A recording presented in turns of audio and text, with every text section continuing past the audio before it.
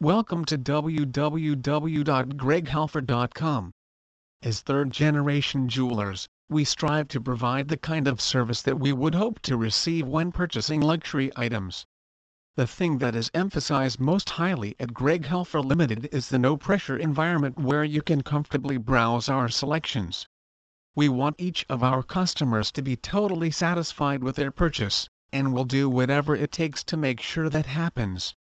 The true meaning and symbol of the engagement ring started shining through in the 20th century, when men gave their fiancés a band that symbolized their love and intentions for a marriage union. The engagement ring signified that she had been taken out of limits and ready to be married to her true love, and it was placed on the fourth finger of the left hand, for that finger was believed to have a vein running through it which came directly from the heart, therefore symbolizing the finger as a heart finger.